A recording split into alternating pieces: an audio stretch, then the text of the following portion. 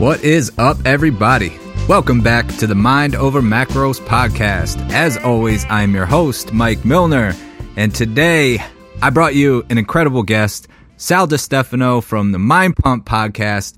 He just communicates so effectively. It was great to just have a conversation and hear his perception, his take on just everything in the fitness industry. We talked about intuitive eating. We talked about technology. He told his story. It was just an amazing conversation that you guys are really going to enjoy. So if you can please do us a favor, give us a 5-star rating and review on iTunes.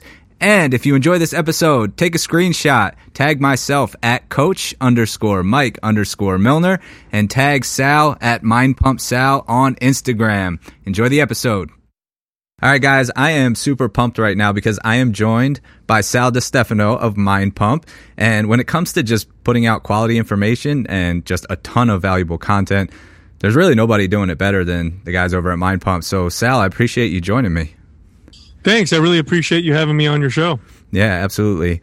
So the first place that I always like to start is I love to hear people's kind of first introduction into fitness. Like, what was your very first exposure? And then what was that moment, if you remember, where you were like, holy shit, I want to do this for the rest of my life? Oh, wow. That was really early for me, actually. I'm either fortunate or unfortunate to have found an extreme passion for fitness at a very, very early age.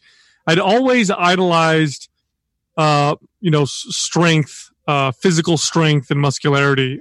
As a kid, I read Incredible Hulk comic books. I was a big fan. I thought the Hulk was the best superhero just because he was so strong. My dad was a very physical person. I loved Arnold Schwarzenegger and Sylvester Stallone movies. So I was a big fan of those things when I was a kid. And I knew that lifting weights could help build muscle or change and shape the way that you looked and increase strength. And my dad had a weight set in the backyard. At one point, he actually bought himself an Olympic weight set. So it was a bench, barbell, and a couple dumbbells. And every once in a while, he'd go out there and lift weights. So I got exposed at a pretty young age. I'd say I was about 13 years old to him lifting weights, but he would tell me not to work out with his weights for fear of injuring myself. And so I would do things in my room. I had a pair of these plastic, cement-filled dumbbells, and it came with this sheet that had exercises listed on it. And I started out by doing those exercises every night. And they were just basic, exercises, chest press and shoulder press and rows. I had no idea what I was doing. I would just follow the sheet. And then at 14 years old, went in the backyard and started to lift weights. I bought the Arnold Schwarzenegger Encyclopedia of Bodybuilding, which is a phenomenal book on weightlifting exercises and resistance training. It's got history of bodybuilding in there, and it's got different, old school bodybuilders demonstrating different exercises. Pretty much every exercise you can imagine with free weights was in this book. It was huge. It was a massive, 800 pages, real thick kind of Bible of bodybuilding. And I read that thing cover to cover at least a dozen times. And so I'd go in the backyard and I'd do the exercises and I'd follow routines and I'd be out there for 2 or 3 hours at a time. I mean, immediately I fell in love with working out. And the part of it that I loved the most was the fact that I could work out and that I could see or feel visible change within a relatively short period of time. Now, initially, I didn't see any change because I was a skinny 14-year-old kid, but I would get stronger, so I'd load up the barbell, and I'd do 5 reps of something. And then the next week I'd be able to do 6 or 7 reps. And it was like that pretty, when you first start working out, your gains come pretty quickly, especially when you're a young kid, a lot of it having to do with just getting more coordinated. But I would just improve, each time I worked out, and I loved it. Here I am. I'm this skinny kid and I could just work out and get my body to change. And I fell in love with it right away, immediately. Probably 2 or 3 months into my workout, routine or whatever, my parents bought me a boombox for my birthday. And if you're probably too young to know what that is, but a boombox back in those days was just a stereo system, and it had these two removable speakers on either side, and it had a tape cassette in the middle that you could put a tape in there and you could hit play, and then you could also listen to the radio. And a friend of mine gave me a Metallica tape, Master of Puppets. It was the first tape I ever worked out to. And I remember, man, it was the first time I ever knew the power of music with working out. And I hit play, Master of Puppets comes on, and I was like, this is the best thing in the world ever.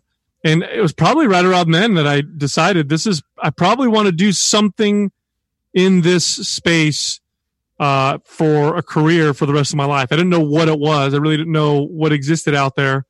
I didn't know that there were personal trainers, for example, but I knew that I wanted to work with exercise, with people somehow. And that was it. Never stopped. I had never stopped since that point, and that had progressed into getting my first gym membership at the YMCA, and having a few shenanigans there. Getting kicked out of the YMCA. That's a great story if you want to hear that at some point.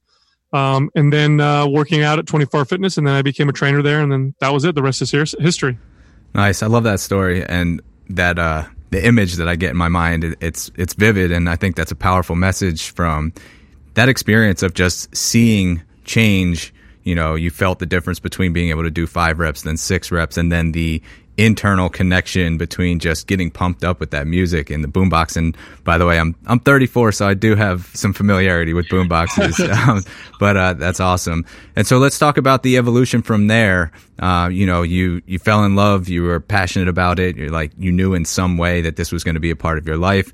And so, what was kind of the next step for you at that point? Well, in those early days, it was a lot of experimentation of working out on my own, taking supplements. I actually bought books on chemistry to figure out what supplements to take and combinations to take. Actually came up with some pretty dangerous combinations looking back. I remember at one point, I want to say I was 17, maybe 16 or 17.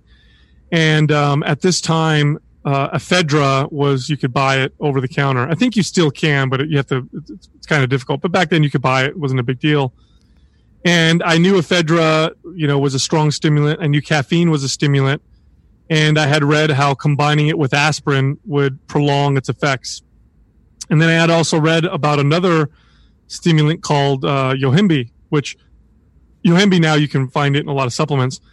But I read how they all worked and how they could work synergistically, how basically ephedra and caffeine raises the temperature of your thermostat, if you will, of your body, and how Yohimbe raises the limit of the thermostat. So it kind of has this compounding effect. So I went to the store, went to the supplement store and bought bottles of each and took doses of each and worked out for like 4 hours, and then came home and laid on my bed and prayed not to die because I felt my heart beating out of my chest. Those are all great stories. But anyway, so 16 years old. At that time, I'm working in a pizzeria. I'm washing dishes. I got jobs really early on. I think the first job I had, I was 14 or 15 years old. So I always had that kind of spirit of wanting to produce for myself. And I wanted to work in gyms at 16, but the age limit was 18. They wouldn't hire you if you were 18. So I waited until I turned 18. And when I became 18 years old, my idea was to work in the gym in some capacity and to get my foot into the door of, the fitness industry, if you will. Now, I thought at that point that I would be a physical therapist because I thought, okay, what are the fields that use exercise? And of those fields, which ones have the most promise as a career in terms of, paying, in terms of prestige and that kind of stuff. And so I knew a physical therapist. So I thought, okay, I'm going to become a physical therapist. But until I graduate and, get my degree and all that, I'll go work in a gym and get my foot in the door. So I walked into the 24 Hour Fitness I was a member of here in San Jose. And it's, back in those, this was one of the flagship clubs at 24 Hour Fitness, but it was also one of the older ones. So it had racquetball in there, and it had a women's only area, and the weight area was kind of cool. So I walk in and to the front desk and I said, hey, I'd like an application. I want to be a personal trainer. So the young lady at the front walks in the back, and comes the fitness manager. Sean Winter is his name. I remember it to this day. He comes out and he gives me this application, and I was a very assertive, I guess, confident in certain areas, individual at that age. I mean, I wasn't fully confident, but if you put me in the gym and you had me talking to someone about fitness, I was very confident. So I shake his hand, and right on the spot, he's like, "You're hired." So I get the job, and it was right immediately. I fell in love with it. I mean, the very first day I walked in to work, I was supposed to shadow another personal trainer, and I shadowed at the time, top trainer in the club. And this is back in 1997 or 98, I believe. And in those days, personal training wasn't really a big revenue source for gyms. It was kind of an afterthought. You know, they had personal trainers, but they really bring in much revenue. It wasn't really a big deal. 24-Hour Fitness at this point had been one of the fastest growing fitness companies in the world. Actually, they're one of the pioneers in terms of how to make money owning gyms, because up until that point, there were very few players in the gym industry that were really successful. Most gyms at that point were owned by, you know, some dude or couple who liked to work out, and they didn't make a ton of money. And there were a few players that did real well. There was Ray Wilson's Family Fitness and 24-Hour Nautilus, which then bought Ray Wilson's Family Fitness and changed their name to 24-Hour Fitness. And they were kind of dabbling in personal training as being a revenue source. And so I walked in, and the top trainer is, you know, showing me around, and the club's total sales goal for personal training, and keep in mind this was one of their flagship clubs, so it's one of their bigger clubs, was about, I want to say about $13,000 or $15,000 for the month. It doesn't sound like much right now for a big club, but back then that was a lot of money for personal training. And this particular trainer, when he introduced himself as the top selling trainer. I remember him being a bit cocky about it, like, I'm the top selling trainer, and you know, it was like mid-month, and he'd already sold like $800 or $1,000 worth of personal training, so he was kind of boasting. And what you did as a trainer in those days is you did what were called Fit Start orientations, and what those were a member would come in, buy a membership, and they would get scheduled for a Fit Start. And in that Fit Start, the trainer would show them something like 5 pieces of equipment. And the goal was to orient them to the gym, but also the goal was to talk to them about personal training and hopefully get them to hire you as a trainer. And so he had something like 6 or 7 of these Fit Starts scheduled for the day. He had a full day ahead of him. And he took me through, and I shadowed him for 2 of them. So I watched what he did. He would take the person back to a desk. They'd fill out a questionnaire. He'd ask them about their goals, and he'd take them out, show them some equipment, and then he'd take them back, talk to them about training, and then they'd leave. And he did this for 2 appointments.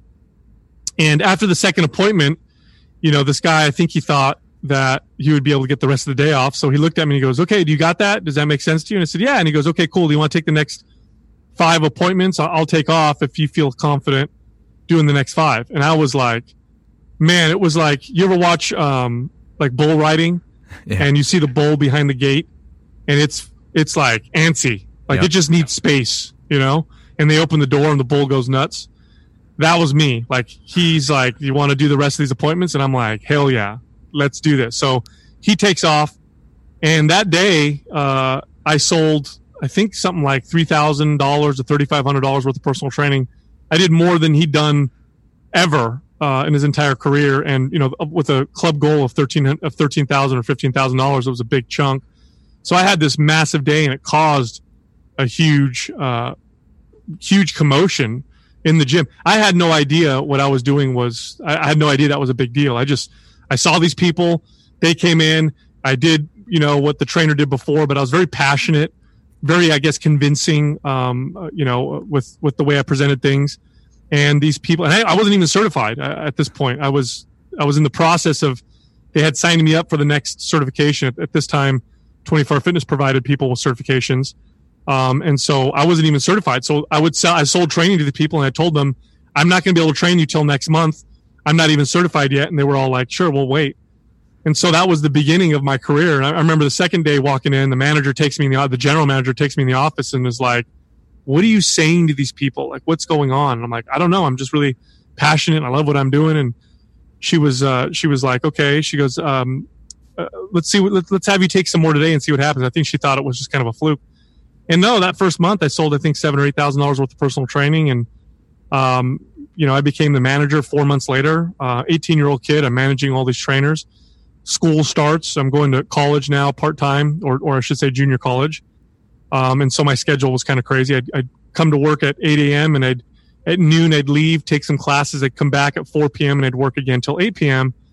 And I did that for, I want to say about maybe 6 months. And then I thought to myself, I don't know if this is what I want to do while I'm going to school. This is kind of crazy. I'm going to have to commit to one thing or the other. And so I told my manager, I think I need to go to school because I want to be a physical therapist. And he looked at me and he said, okay. And he goes, do you know how much physical therapists make? This is back in 1998, I think. And I said, yeah, I think, I did my research and physical therapists earn about, $65,000 to $75,000 a year. And he said, Sal, he goes, you're making that much right now. And it didn't even occur to me. Again, remember I'm a kid, so I'm kind of naive. And I'm getting my paychecks and I'm just putting them in the bank. And I really don't have any concept or idea of what's a lot of money or whatever. And I remember thinking about that. And I said, I am doing that much. And he said, Sal, he goes, you can become a general manager. And he pulls out his check and he shows me how much he made. And in those days, general managers, if you perform well, would make six figures. He says, you could be a general manager, then you could be a district manager. And he goes, and plus, physical therapy it's a clinical setting. You're working in a hospital. You're rehabbing people. Insurance pays for it. A lot of times people don't want to be there. He goes, do you want to work in a gym or do you want to work in a hospital? I was like, yeah, I want to work in a gym. And so I told him, I said, well, my parents are going to have an issue with this. And he said, well, let me come over to your house and talk to your parents. So I said, okay. So I invited him over to my house for dinner. And he sat down and, he's a very charismatic, convincing person. And he brought his paycheck and his W-2 and all that stuff. And he showed my parents what I was doing. And he said, I think your son has a lot of potential here. And I think he's already doing better than he would be if he went to school and all that. And he really likes it here. And I convinced my parents to give me a year to do this. And at the end of the year, if I decided I don't like it, I'd go back to school. But I never did. I was it. I was hooked. I in a short period after that, I became a general manager, managing, big box gyms. And then I left for a little while, bought a gym down in Southern California with the guy who actually came to talk to my parents about, leaving school. Me and him both left together and opened a gym, and then sold that, went back to 24 Hour Fitness and grand opened a few of their clubs. And then I left again and opened my own personal training and wellness studio. And I owned that for about, I think, 13 or 14 years. And during that period, that was a real period of growth for me, not so much in business, but more personal growth in terms of, really shaping the voice and message that I have now on Mind Pump, which is being able to combine fitness, aesthetics, muscle building, fat loss with wellness and health and all those aspects, and being able to communicate them in ways that, really can connect to both the hardcore fitness enthusiast and bodybuilder and to the average person and to the hippie yoga person who, wants nothing to do with the building muscle. And that whole period for me, I look at that as like, it was school. It really taught me kind of, where I'm going to be with fitness and how I'm going to communicate it. And it led me to Mind Pump, where I'm at now. Yeah. Wow.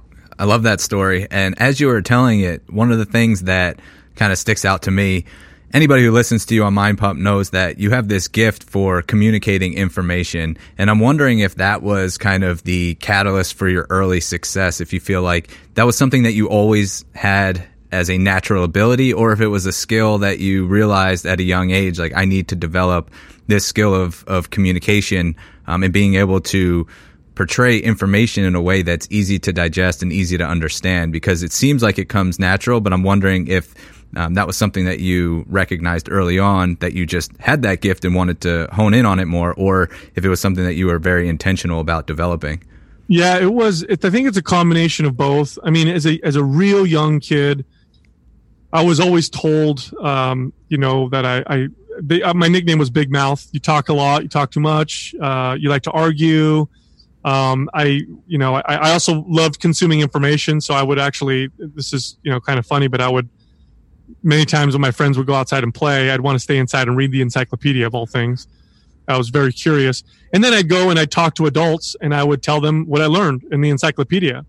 And so, I was always told, oh my gosh, you like to talk or whatever. My mom also kind of fostered this at a young age.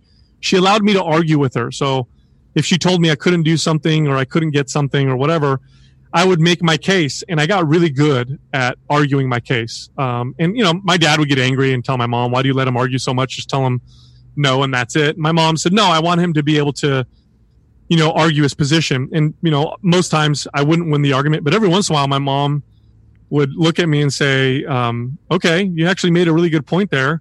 So I think I'll let you, do what you want to do or whatever. So I think that's kind of how it started.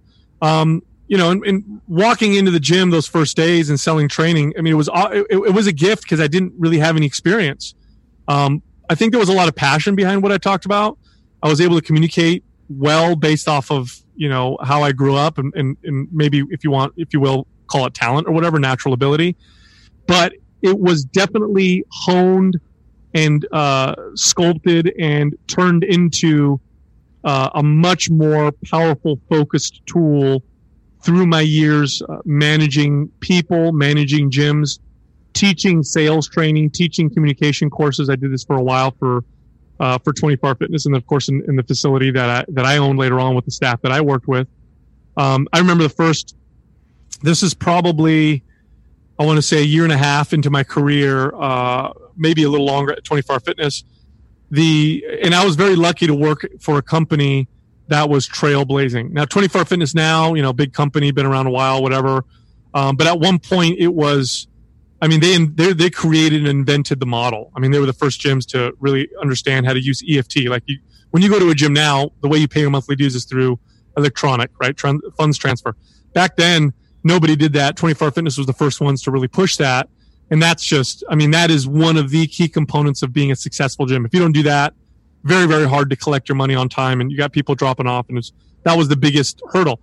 They were the first ones to do it. They were the first ones to understand the sales process. They were the first ones to really push personal training. They were the first gym to put nutrition in their clubs and all that stuff. And so what they did, they were very forward thinking, is they put their managers through and their top salespeople through a sales course. They actually put us through this, I think it was like a 4-day sales course called Mastering the Art of Membership Sales. And it was written and put together by one of the greatest sales communicators of all time, Tom Hopkins. Tom Hopkins is known as this old school sales guy that would teach you communication techniques and how to get people to understand your point and, bring them from where they're at to the sale. And there's all these different things and that you learn there. So we took this course, and it was funny taking the course. They were putting words and definitions and structure around things that I had done naturally. So like there were things that I had done naturally. For example, there's a communication technique known as feature benefit tie down. This is when let's say you're showing someone your gym, you're giving a tour, and you want to show them what your facility looks like. So you say, look at all this great cardio. That would be a feature of your gym. But you're not going far enough. You have to also explain the benefit of that, because that person, a lot of cardio could mean nothing. Okay, whatever, there's a lot of cardio. So then what you do is you walk them over, you show them the cardio, and you say, hey, cardiovascular activity helps burn calories and is very good for your heart. In fact, if you do cardio every day, you'll burn maybe, 200-300 more calories a day, so you'll tell them, hey, you'll burn more calories. So that's a benefit of the cardio. But then you have to kind of tie it down. And the way you tie it down is you explain the benefit connected to them and get them to agree. So I'd say, here's all this cardio in the gym. if you get on this cardio and you do a little bit of cardio every day, you can burn extra calories. Burning extra calories will help you burn more body fat off your body and help you get to your goal of getting leaner. Can you see how that'll help you? And they'll say yes. So what I've done is I've tied it down and got them to agree with me, because every statement that you make when you're communicating with someone is true or false. Every statement that they agree with is true in their mind, right? So it's just a communication technique. Salespeople have been, using it for a long time. And if you listen to effective communicators when they're talking to people, they can get people to kind of understand their point if they use that technique. And you're not tricking anybody. It's just a very effective way of communicating. And it's something I'd always done, but now I had a structure around it and explained it. And they did this with all these different things. I remember it was mind blowing. Oh shit, that's what's going on here. And then there were things I learned that I didn't know. And so it helped me kind of hone my skill of communication. The other thing too is, one of the best places in the world to learn how to communicate effectively. And when I say effective communication, what I mean is, you have an idea in your mind, you have an opinion or an idea in your mind. And let's say it's a very well thought out, well formed opinion. Let's say it's something that you've looked at, all angles of, you've looked at both sides of.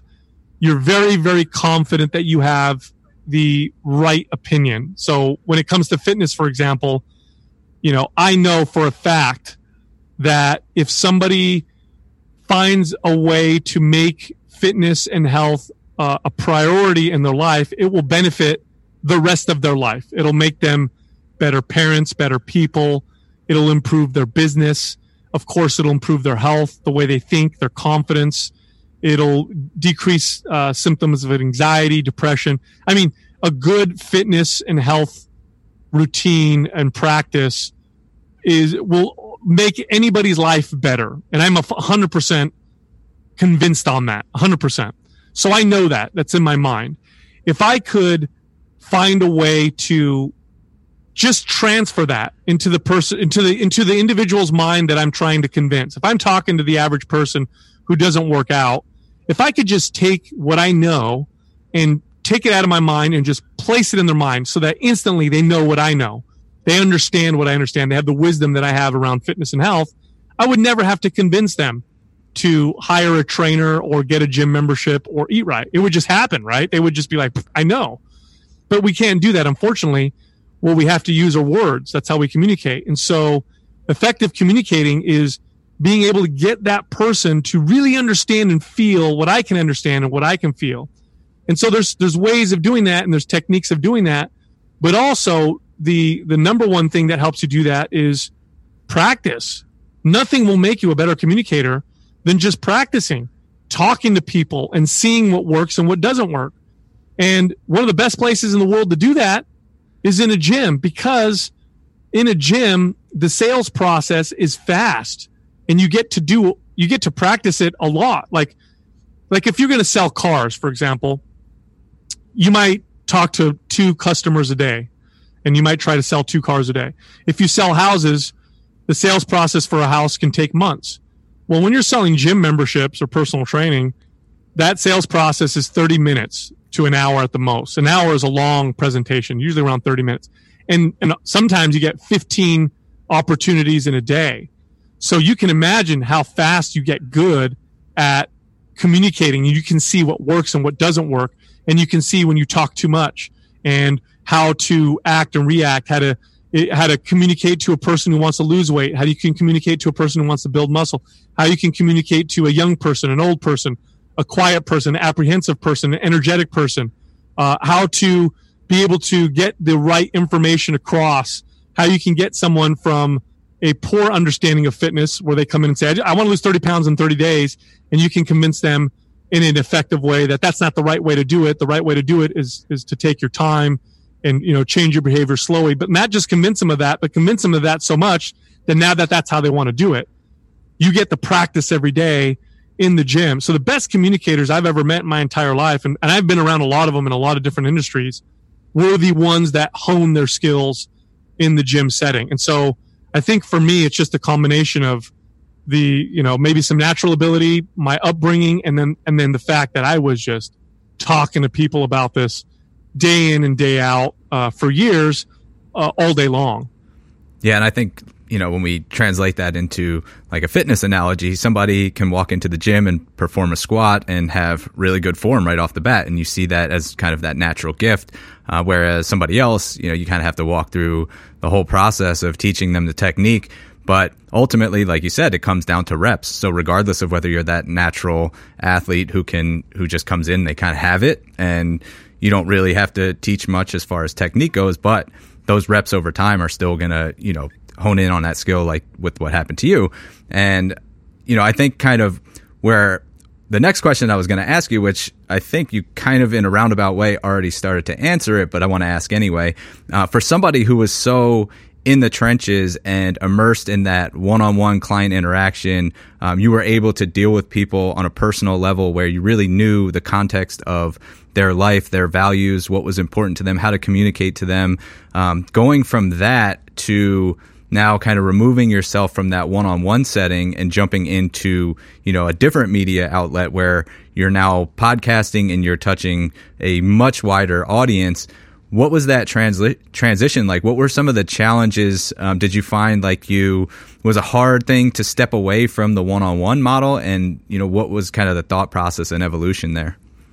Yeah, towards the end of my one-on-one personal training career, I had known for at least a few years that I needed to grow and do something else, a new challenge. I had started to I never lose my passion for people, so I loved my clients, but I started to lose my passion for personal training. And I'm a passion-driven individual. So I know a lot of people have the ability of just doing something that they're, okay, they kind of like it, but whatever, and they do it, they go to work and then they go home and they're fine, and then they enjoy other things in their life, so it's not that big of a deal.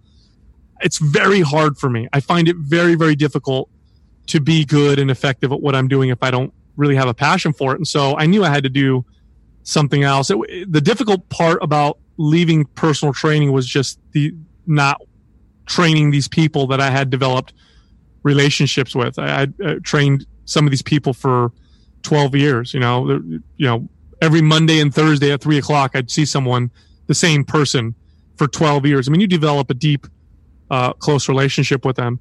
So that was the hard part, but leaving personal training wasn't difficult. Now, when we started this media company, it started as a podcast only at first. None of us had any experience talking on a podcast or radio. None of us had any of that professional experience at all. We had no idea what we were doing. Doug had, who's our producer, he had some equipment, and he had, some know-how in terms of how to get episodes posted and what some of the strategies would be. But that was kind of it. Now, I would say that my host, my co-hosts and I had a natural ability of communicating our ideas, and we had honed it through years of personal training because, my co-hosts, Justin and Adam, were both also personal trainers for a very long time. So we knew what worked and what didn't work. And so we had this really solid framework of how we would communicate fitness to the masses. Because, what happens when you're working with people in person is you get a lot of feedback. You can see what works and what doesn't work in real time. And so you learn, and the way you learn this, by the way, is you ask a lot of questions. One of the biggest mistakes people make when they're trying to communicate effectively or sell something, for example, is that they talk more than they listen. They think selling is telling, which it's not. It's listening. You got to listen. You have to ask the right questions and go deeper and know what's driving that person and what motivates them. Otherwise, you're communicating the wrong idea, the wrong idea the wrong way, or even the right idea the wrong way. You're talking in circles. So you learn to ask questions. And so through the 20 years of doing that, I had developed this really solid framework of how to communicate fitness, how to communicate lifting weights to women, how to communicate it to men, how to communicate cardio, how to communicate nutrition, and how to change nutrition habits and behaviors, how to talk about the myths that are out there in ways that will be effective and not offensive, how to inject humor into the conversation in ways that'll get people to want to hear what I'm saying and listen to what I'm saying even more. how to take complex ideas and create analogies that will convey those complex ideas in very simple ways. How to communicate ideas in general. A big mistake a lot of people make is they think the more information they give, the better. But when you work with people in person day to day, you realize that's a very ineffective way of communicating. I'm talking to a beginner who wants to start working out, and I'm going to tell them everything in 1 hour. They're going to leave not just confused, but probably demotivated. It's too much. I can't do anything. So you learn early on what's more effective is to communicate some very basic, simple things, but just do it very well. And so that just gave us the framework for how we conduct our podcast. Now, we didn't have the skill of podcasting. We didn't know, we didn't have a great cadence. We interrupted each other a lot. We had good chemistry. I mean, Adam, Justin, and I, although we didn't know each other before starting the podcast, we became very good friends instantly. And we all had a very similar passion and similar values. And so the chemistry was great right out the gate. So that helped a lot. But we weren't good podcasters. We didn't have the skill of it. We didn't really understand how to conduct interviews well. We were terrible at interviewing people for at least 400 or 500 episodes. I mean, it took us that long to start getting the hang of it a little bit. And I think now we're just starting to get kind of good. We're not even great yet at that part. And it was just practice. Just like I talked about earlier, working in gyms and practicing over and over and over again. We do 5 episodes a week of podcasts. I mean, we're 4 years in and we're almost 1,000 episodes deep. We don't know almost any podcasts that do that many episodes. And so we've just honed our skills through practice. And you can go back and listen to, episode 100 and you'll hear a big difference between then and now. Just because we've been doing this now for a little while and practicing so much. But no, it was just, again, that process was just the framework was how we communicated to our clients. And what we had to learn was how to become better, media people, if you will, better on camera, better on audio, with better sound and better cadence and better questions and, how to direct conversations and how to have a little bit of structure. That's the process that we've had to learn through this. But in terms of communicating our ideas of fitness, I mean, that was honed and perfected for, 2 decades before working with people. Yeah, absolutely. And you guys deliver information better than just about anybody out there. But when we talk about kind of the state that we're in right now, there is more access to information than ever before. So you mentioned kind of the process of like, you can't take the idea that's in your head and then implant it into somebody else's. So you try to communicate the information in a way that's understandable, that touches on their values and what might resonate with them.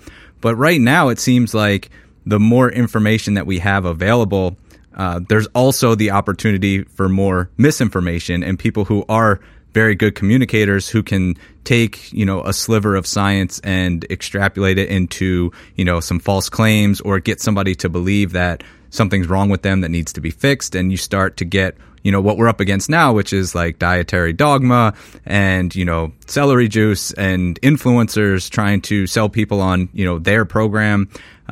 So where do you think we are? Do you think that we've actually regressed having even more access to information in the sense that, there used to be a lot of myths thrown around and some science would come out and we'd be, okay, we know that this isn't true anymore. But now it's like there's areas that we don't know that much about. There's a little bit of information. We kind of take that, blow it out of proportion. Like, where do you see the state of the industry at this point? Yeah. In terms of the average fitness and health consumer, they're in a much better place than they used to be. As bad as it is, okay, as much crap that's out there now, believe me, I've been in this industry now, like I said, for 22 years. It's way better. Like the average woman today isn't afraid or repelled by weights like they used to be. I mean, 20 years ago, like one of the things I had to really learn how to communicate well was how to get my female clients to not be afraid of lifting weights.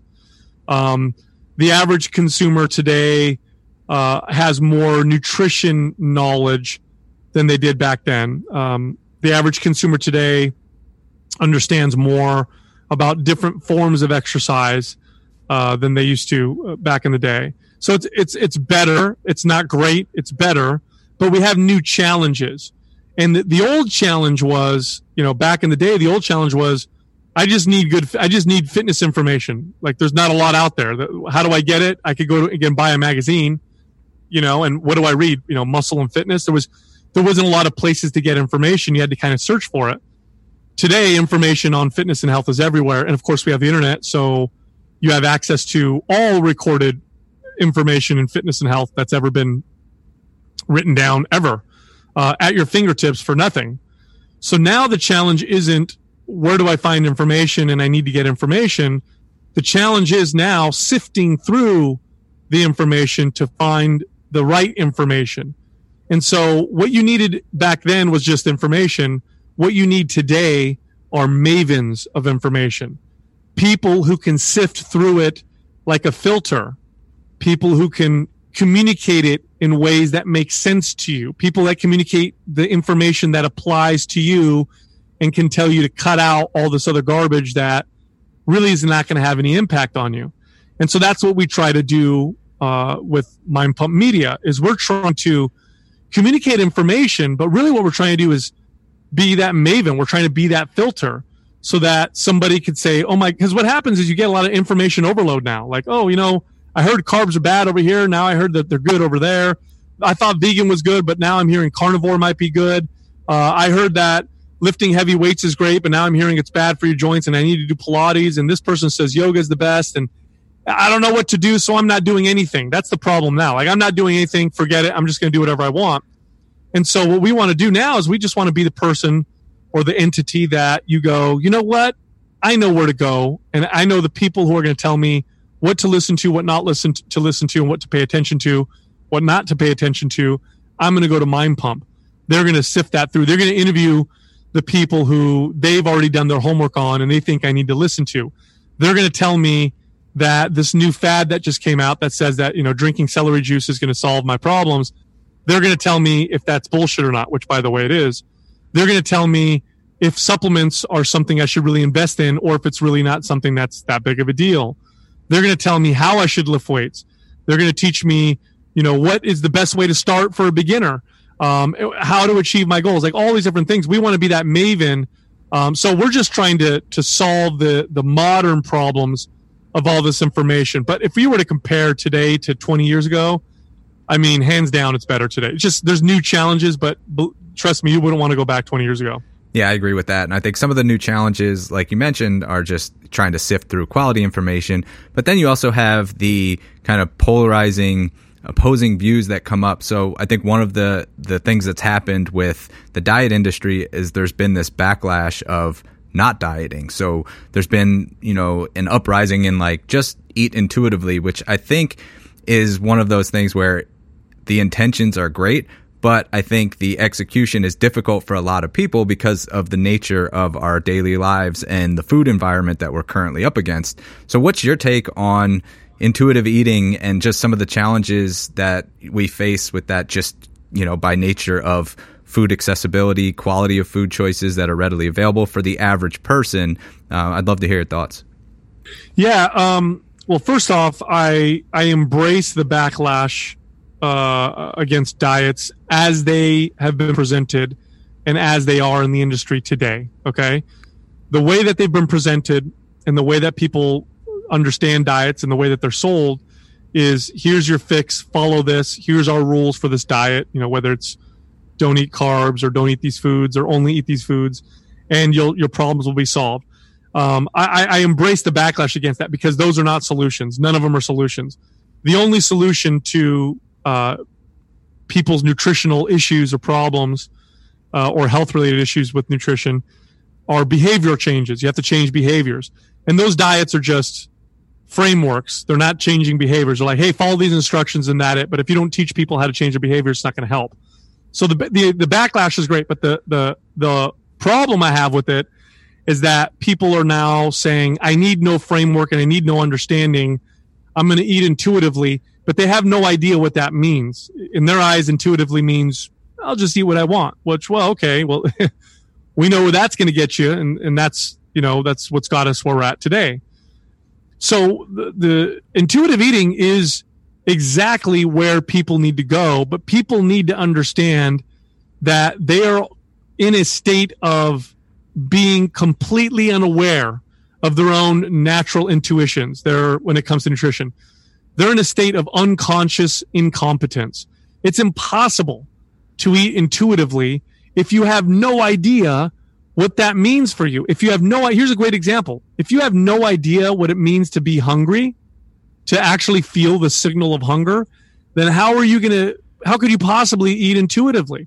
And I know people listening right now think I'm crazy, like, oh, I'm hungry every single day. No, you're not. Most people who were born and raised in modern societies have never felt hungry. We've eaten every single day of our lives since we were born. Unless you were sick, you never went 2 or 3 days without food. And look, the human body evolved to go for a long period of time without food. We now have studies that show that fasting, if you're healthy, fasting's got incredible health benefits. And why does it have health benefits? We evolved in an environment that involved lots of fasting. So we evolved to derive health benefits from fasting. Most people never fast, so they never feel hungry. What they feel are cravings, context or emotions. I'm bored, I'm hungry. The commercial for food came on, that makes me want to eat this food, or that sounds like it tastes good, or whatever. So you're going to try and eat intuitively when you've never felt hungry. The other thing is, we're also constantly eating foods that are engineered and designed to make us want to eat more. Heavily processed foods are engineered entirely to do that to us. So they kind of hijack our natural intuition. And if you don't believe me, do this experiment on yourself. Get yourself, 2,000 calories worth of plain baked potatoes. No salt, no butter, nothing. Just plain baked potatoes. And see if you can eat them all in one sitting. I guarantee you won't be able to. I guarantee you'll feel nauseous and you'll want to gag after eating about 600 or 700 calories worth. Now, do the same experiment with 2,000 calories of potato chips. Just buy some, your favorite brand of potato chips, and I guarantee you'll be able to eat them in one sitting in a matter of, 15 to 30 minutes. Now, what's the difference? The difference is one of them is engineered and designed to overcome your natural intuition of, what's called palate fatigue, or, where you feel satisfied or satiated. And so, we're in an environment that doesn't lend itself well to intuition. So if you want to get to intuitive eating, you have to use a basic framework, which may be a diet, or at the very least, understanding what's in food, understanding macronutrients and calories and how much you need to eat and all that stuff. You have to go through a learning process. And part of that learning process is learning yourself, learning what it means to feel hungry, learning how to cope with boredom and stress and depression without food, learning how to identify what foods do for you besides just tasting good. Like most of us identify with food just based on their taste.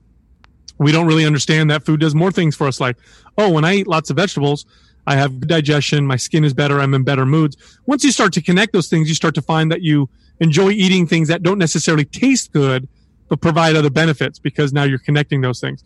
So intuitive eating is definitely the way we need to go, but we're fooling ourselves if we think that that's not a long, hard work, arduous growth process.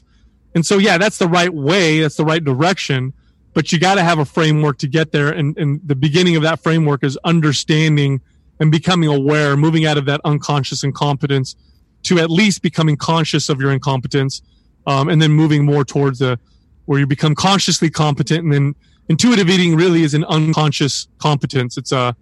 Intuitive eating is kind of like walking. Like when you go for a walk, you don't think to yourself, right step, left step, control, you just walk. You're unconsciously competent. Intuitive eating is that state. And, if you're 20, 30, 40, 50 years old, you've been living in a state of unconscious incompetence. Getting yourself to a point of intuitive eating, it's going to take you some time. It's going to take some years. It's a process. It's not a destination, but it's definitely the right direction. Yeah, I love that explanation, and it definitely starts with awareness, like you said, behavioral changes. But I think that sometimes we get to a point where we know the food environment, we're aware of what's going on. We know that there's certain foods that will hijack our natural signals of satiety, and they're kind of engineered to overeat and overconsume. So how do we balance that between the other extreme, which is, all right, well, I know that there's, highly processed, hyper palatable foods that are not really going to lend well to intuitive eating, so I'm just not going to eat those. And then we start developing this food morality or black and white thinking or, disordered eating behaviors. How do we kind of balance that, kind of both sides of that extreme? Oh, the balance happens naturally if you understand what's going on. So there's a big difference between I can't eat processed food and I don't want to eat processed food. Huge difference.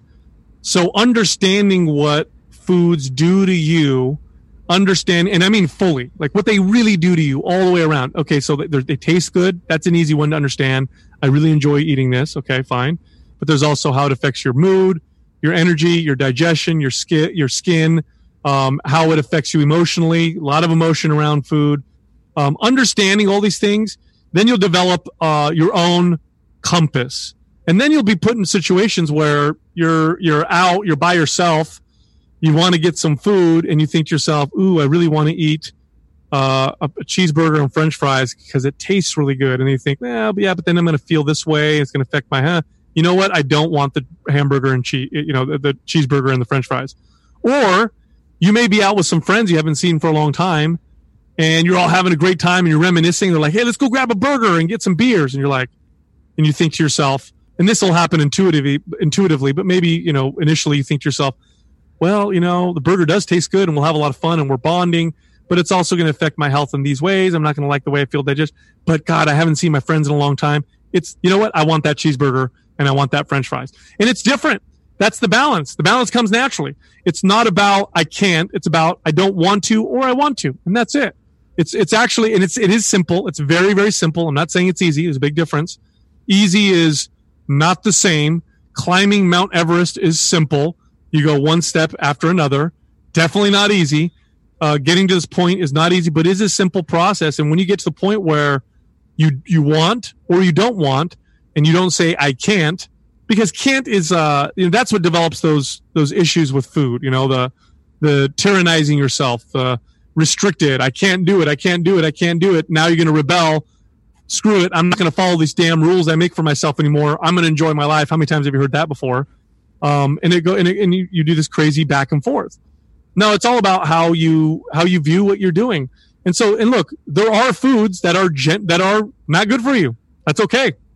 I can look at a box of, Cheetos or a bag of Cheetos, and I can say that food is not good. It's not good for me.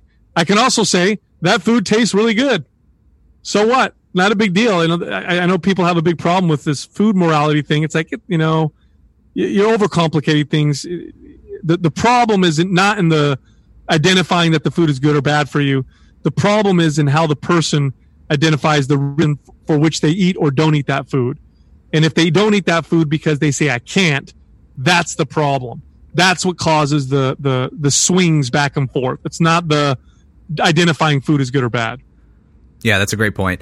I think that it becomes a little bit more challenging, and I'd love to hear your thoughts on this when we're talking about kids, and they're not really at that point of maybe being mature enough to go through that self-awareness process and having those choices, being able to connect to those internal signals. I think it is an evolution over time. So is there anything, and maybe you can speak to this as a parent yourself, about how you try to educate, but again, not, you don't want to project any sort of, disordered eating behaviors. But at the same time, we know that a lot of kids' foods and a lot of what is served at, school and, at birthday parties and social events when it comes to dealing with kids is a lot of, really not quality food. So understanding that this is playing and triggering on a certain reward center in the brain, and there's some neurotransmitter activity that's going on. And, how do we, even begin to kind of unpack that? And, maybe you can speak to personal experience and what your approach has been. Sure. Well, first I want to preface by saying I'm not a child expert or child psychologist. My expertise is in fitness, and I have children. So this is just based on my own experience. But if you look at the food market, and we just talked about how most of the money or engineering that goes into foods is to make them as palatable as possible. It's even worse for children's foods, because one of the biggest struggles and headaches for parents is getting your kids to eat. And so food manufacturers know if they make something that kids will just want to eat, parents are like, oh, cool. Life is so much easier now. I don't have to sit here and force my kids to eat, dinner. They'll just eat it because it's macaroni and cheese and they really like that. So you're absolutely right. That market is absolutely terrible. But one big thing I want to communicate here is that children learn, the vast majority of what your kids will learn is not from what you say.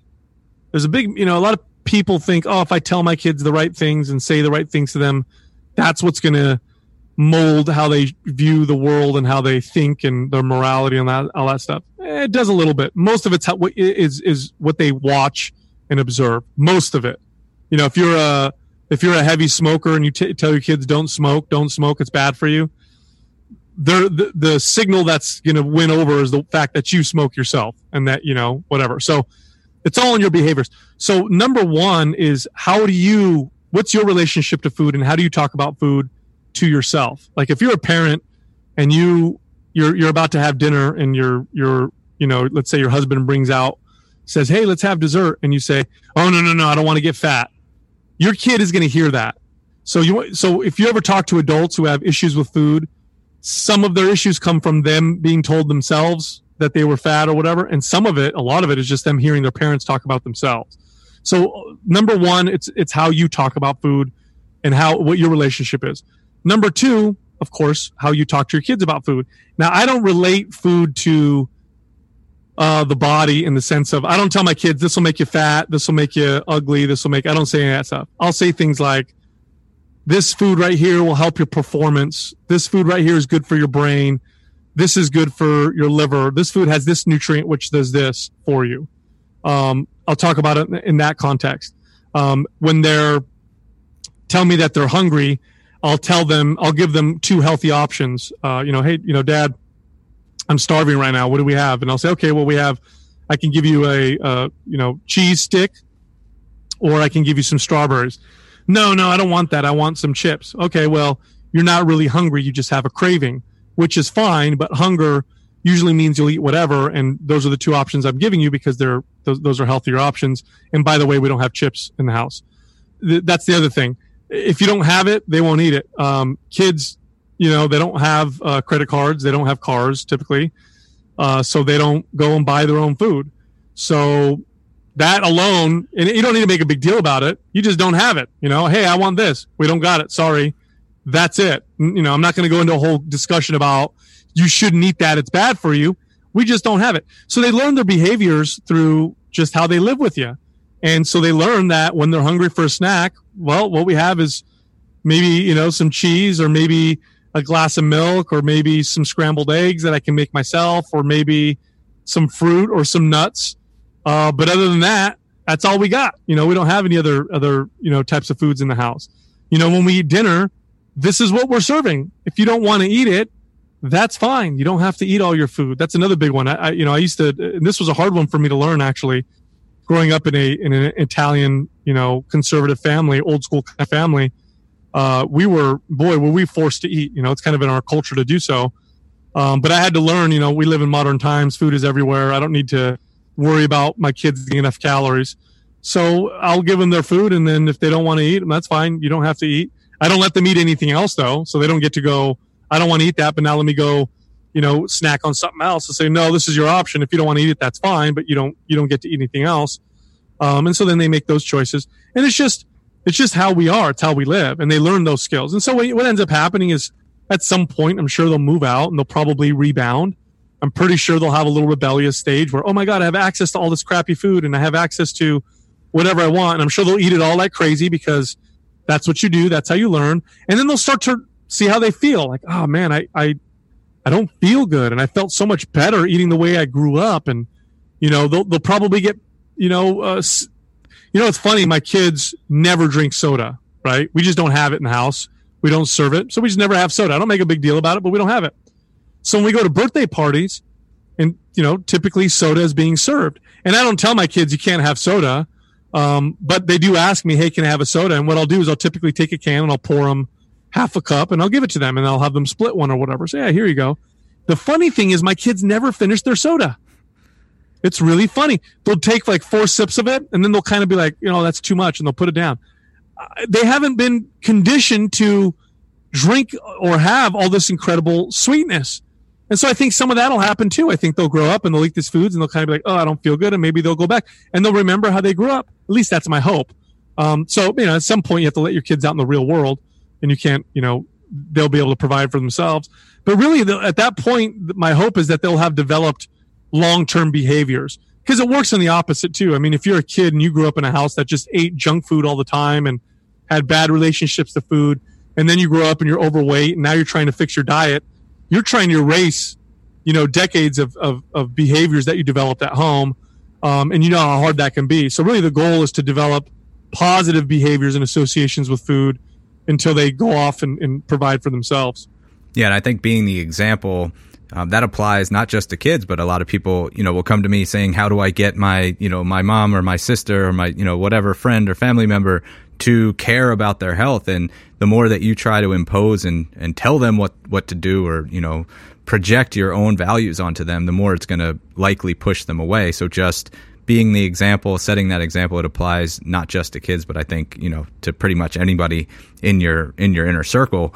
One of the things that I think is also challenging along those same lines, which is another relatively new area when we talk about health and well-being, is our relationship with technology. Because, as you were saying, a lot of explaining kind of that process, I started thinking about the early interaction with blue lights and screens. And, one of the things I always talk about is, if you showed an iPhone to a 2-year-old, the 2-year-old has no idea what the iPhone's capabilities or functions or features are. It doesn't care, but it's going to come back and basically be addicted to that blue light and want to play with it. And it's almost going to be like mesmerized. And so this like new, we're so connected that it's almost making us more disconnected, and it's having an impact on just our overall health and well-being. Where do you see that? Is that something that you see kind of being, a relatively new challenge that we're kind of having to navigate? That's easily the largest, that is the behemoth in terms of the next big challenge we're going to have towards our health, is the digital technological revolution. Now, I want to be clear before I continue. Tech is not bad. It's not good either. It's just a tool, like a hammer. Like if I take a hammer and I put it on a coffee table in front of you, and I say, is that a good or bad hammer? Neither. It's just a hammer. Now, I could take it and I could build a house with it, or I could hit you in the head with it and cause a severe injury. So how I use it determines whether it's good or bad. That's the same thing with tech. It is easily the most powerful tool ever developed by humans ever.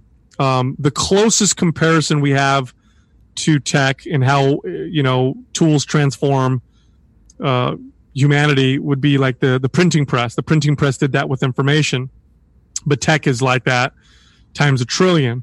And so it just poses new challenges. And with every new change and revolution, humans have to learn how to navigate those challenges, maximize the benefits, minimize the negatives. And so what happens is we have to develop practices. So I'll use another example, another analogy.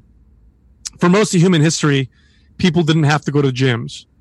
They didn't have to go to gyms because life was active.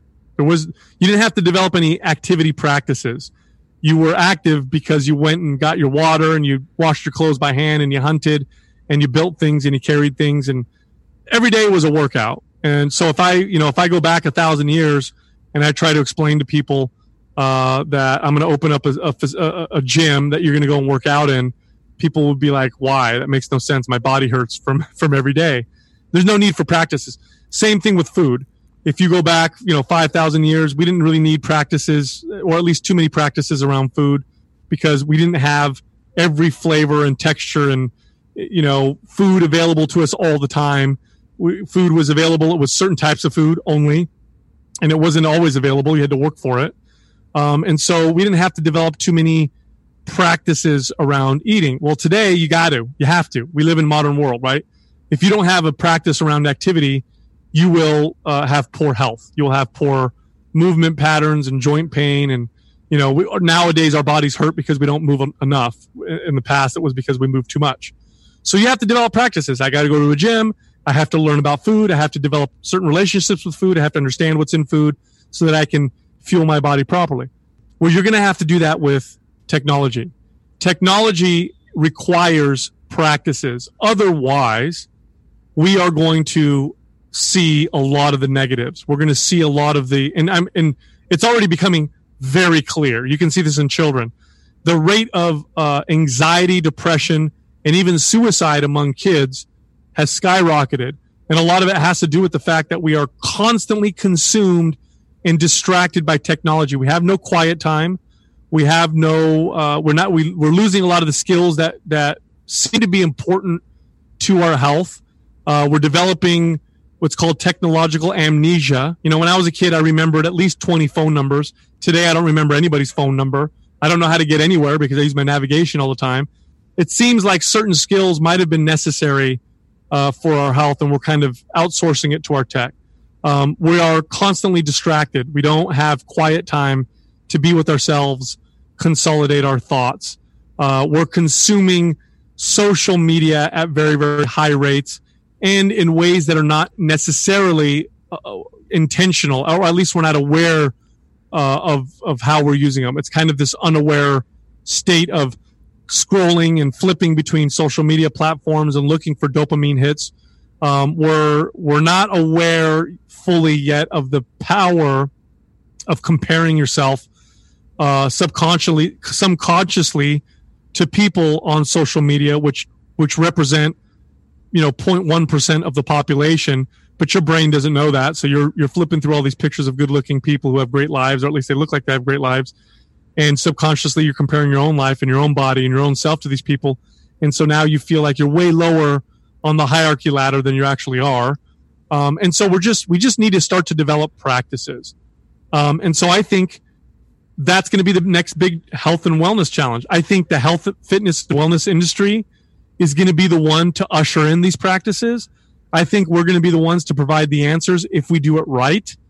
But right now we're in the middle of figuring out what that looks like. But I 100% know this for a fact.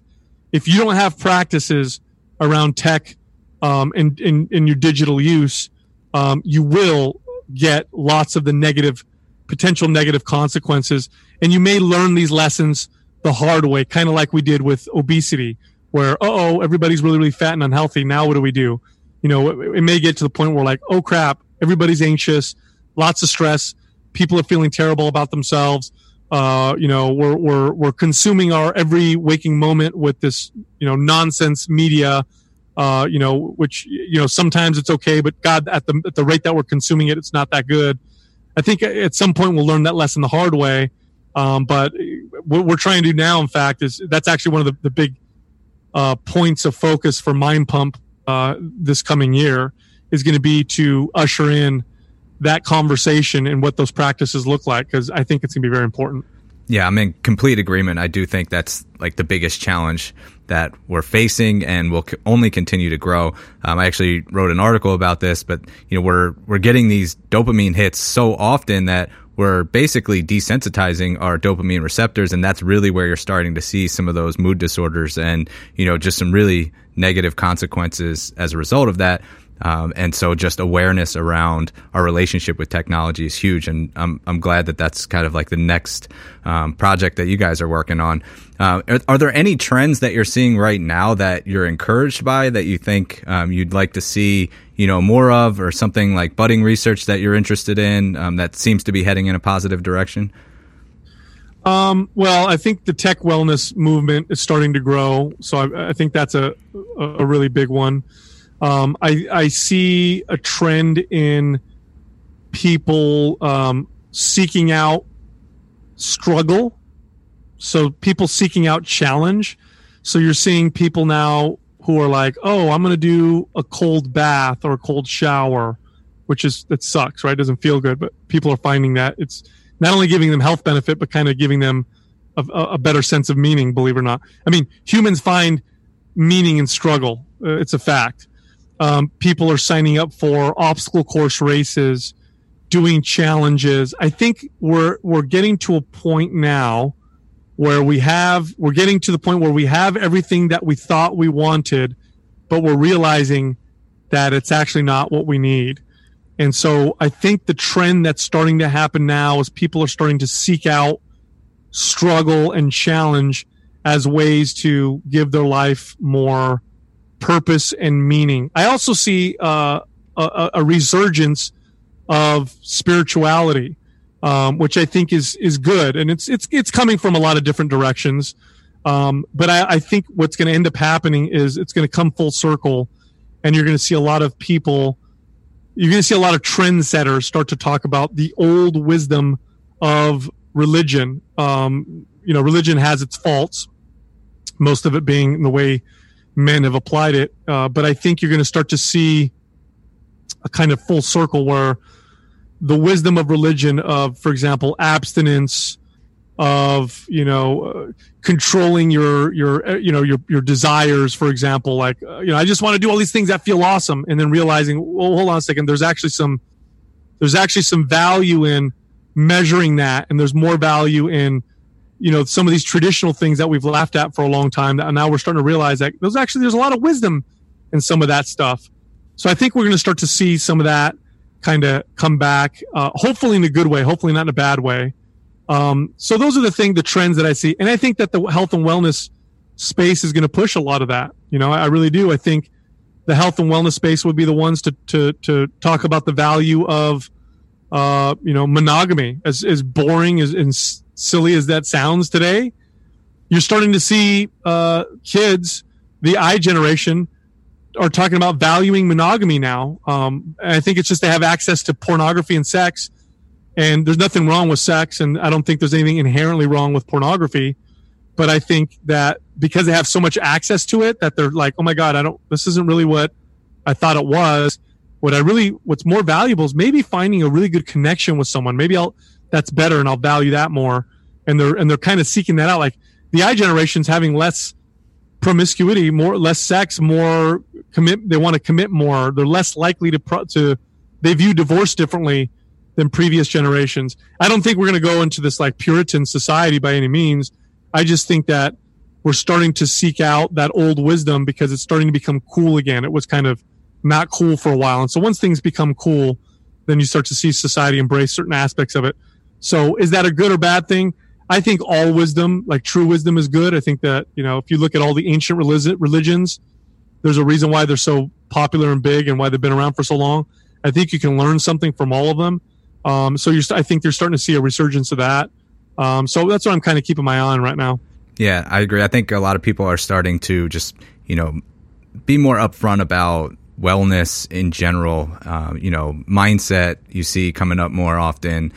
Being more vulnerable is considered to be, the cool thing to do now if you're an influencer, like putting yourself out there. And obviously that can be taken and manipulated, but I think for the most part, there's a lot of people who are doing it the right way. Unfortunately, still a lot of people who are kind of set in the old ways. But I think I agree with that shift is starting to happen. So you kind of alluded to it a little bit about the direction that you guys are going. But I'm curious if, like, your vision of Mind Pump, if you could have predicted that this is where you'd be sitting right now, and what's next? What's next for you guys? What's the big challenge that you're looking forward to? We all had big aspirations when we started Mind Pump, but we were patient. So I think we pretty much knew this is what we wanted to do. We knew we wanted to create. We started with the podcast, and then shortly after, I don't remember what. I think it was while we were creating one of our MAPS programs. We were just like, we're going to be a media company. Like we want to use new media to convey our message, and we want to develop other talent and help develop other people and bring them to light, people that we think are saying the right things. So I think we would have predicted where we're at. Now moving forward, that's just going to grow. We want to own the fitness and health space in new media. We want, when people talk about in 10 years, when people talk about who are the top fitness media companies and brands, in terms of YouTube, podcast, written information, blogs, books, whatever, Mind Pump is going to come up to the top. That's the goal. That's the idea. we want to be talked about as the people that were the first ones to bring health, fitness, and wellness together in real sustainable ways. So that's the direction we're going to continue to move. I think we're only growing every year. We grow about, we grow our business about 50% growth, which is a pretty good growth. I think it's a good pace for us. I think too fast would have been not that good. Although that is pretty quick. And we're going to keep going. We're going to keep doing what we're doing. We really enjoy. It's weird. Like, I've never done something that I love. I've always loved what I've done, but I've never been this excited all the time. It's really crazy. Like, we come to work every day and it's like, whoa, what are we doing next? And that hasn't changed for 4 years. So if that keeps up, we're going to be full speed ahead.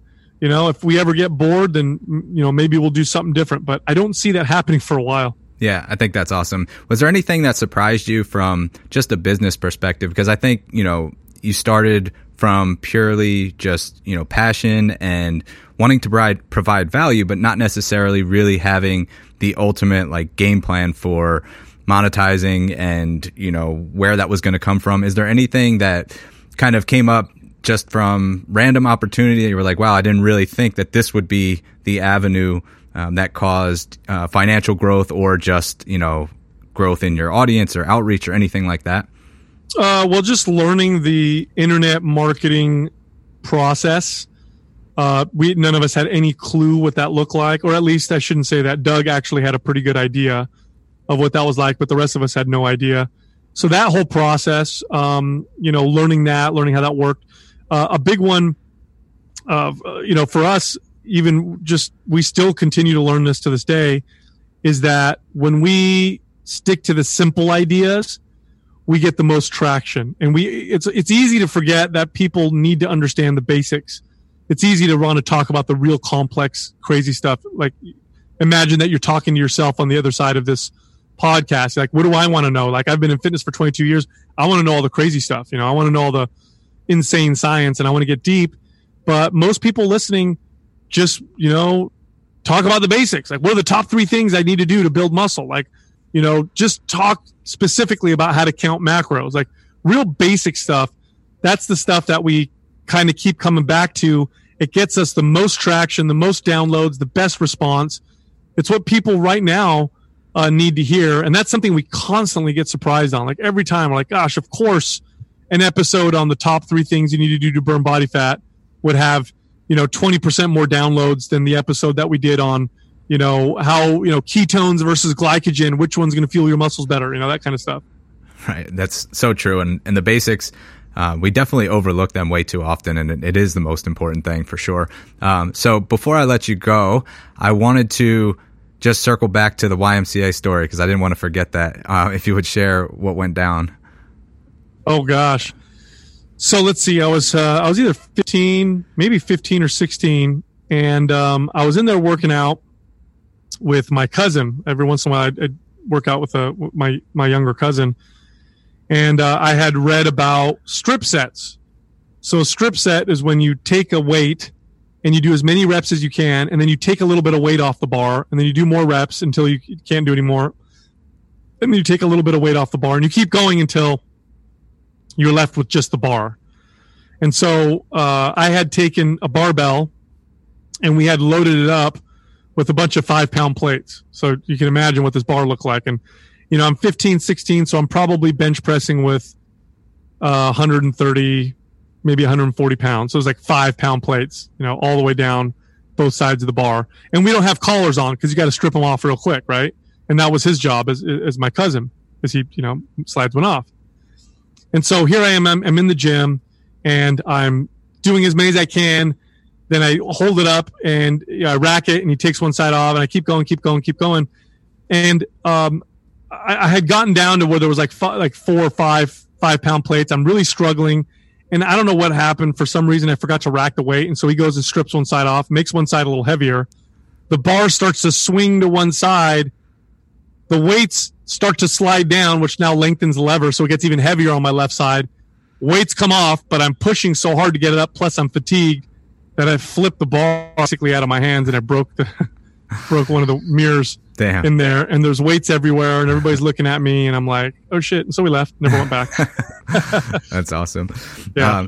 So I want to respect your time. I mean, we could have gone into, we didn't even touch on training. The MAPS programs that you guys have put together are top notch. So, I'm sure that process of, from your experience of one-on-one programming and personal training to then having to write programs that are being, performed by tens of thousands of people, I'm sure, was a bit of an adjustment. But, maybe we'll do a round 2 and we'll just dive into all the details on training. But I do appreciate you joining me. And if you want to just take a minute to let everybody know where they can find you, how they can connect with you, and all that good stuff. Yeah, absolutely. So our MAPS programs we design them for different types of individuals and different goals. So if you're beginner, intermediate, advanced, if your goal is to build muscle and train like a bodybuilder, or if you want to train like an athlete, so you want to be able to move well, or if you like to have fun workouts, and so you want to do like a strongman inspired type workouts or whatever. We have all kinds of different programs. You can find all of those at mapsfitnessproducts.com. The website, the podcast is Mind Pump. Our website is mindpumpmedia.com. And then if you have any questions you want to ask me, I pride myself in answering most of my private messages on Instagram. My page is Mind Pump Sal, and so you can find me there and ask me questions. And then finally, if you want just free information that you can read, we have a lot of guides that are free, absolutely free. So like how to build your legs, how to build your arms, work on your midsection, burning body fat, building muscle. If you're a personal trainer, I have a guide for personal trainers that helps you, get started and become successful. You can find all of those things at mindpumpfree.com. Awesome. And I highly recommend everybody check that out because, like I said, nobody is putting out more content, more valuable content than the guys at Mind Pump. So, Sal, I really do appreciate your time, and have a great rest of your day, and I'll talk to you soon. Thank you, Mike.